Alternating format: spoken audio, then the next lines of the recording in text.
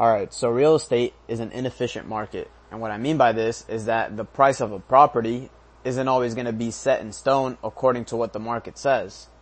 Right? So if I have a property in a certain market that sells for a certain price, that doesn't always mean that the next property sold in that same market is going to sell for the same price. Right? So it's going to fluctuate a lot depending on different variables. And this is because there's a human element to real estate. You have a person that is trying to sell their property. It's not like a stock where you have a computer and an anonymous seller and the market is going to dictate the price. With real estate, you can't just press a button to make a sale, right? So there's financing involved. There's an inspection period. There's negotiations that take place. And all of this can affect the price. So in real estate, sellers consider many things. They consider the type of financing that you're using. Right, so they're generally going to prefer a cash offer because it's less prone to falling through when compared to traditional financing.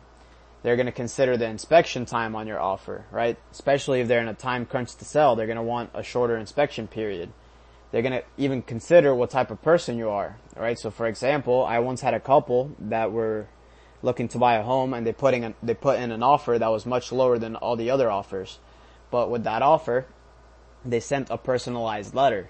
Right, and they were very courteous to the seller. So what actually ended up happening is that the seller took their lower offer because they made a personal connection. Right, so these are little things that sellers will consider that you don't really think of. Right, what's also going to happen is that some owners aren't going to know the value of their property. Right, some of them are absentee owners. Maybe they live in a different state or they inherited the property. Right, so they don't know what their property's worth.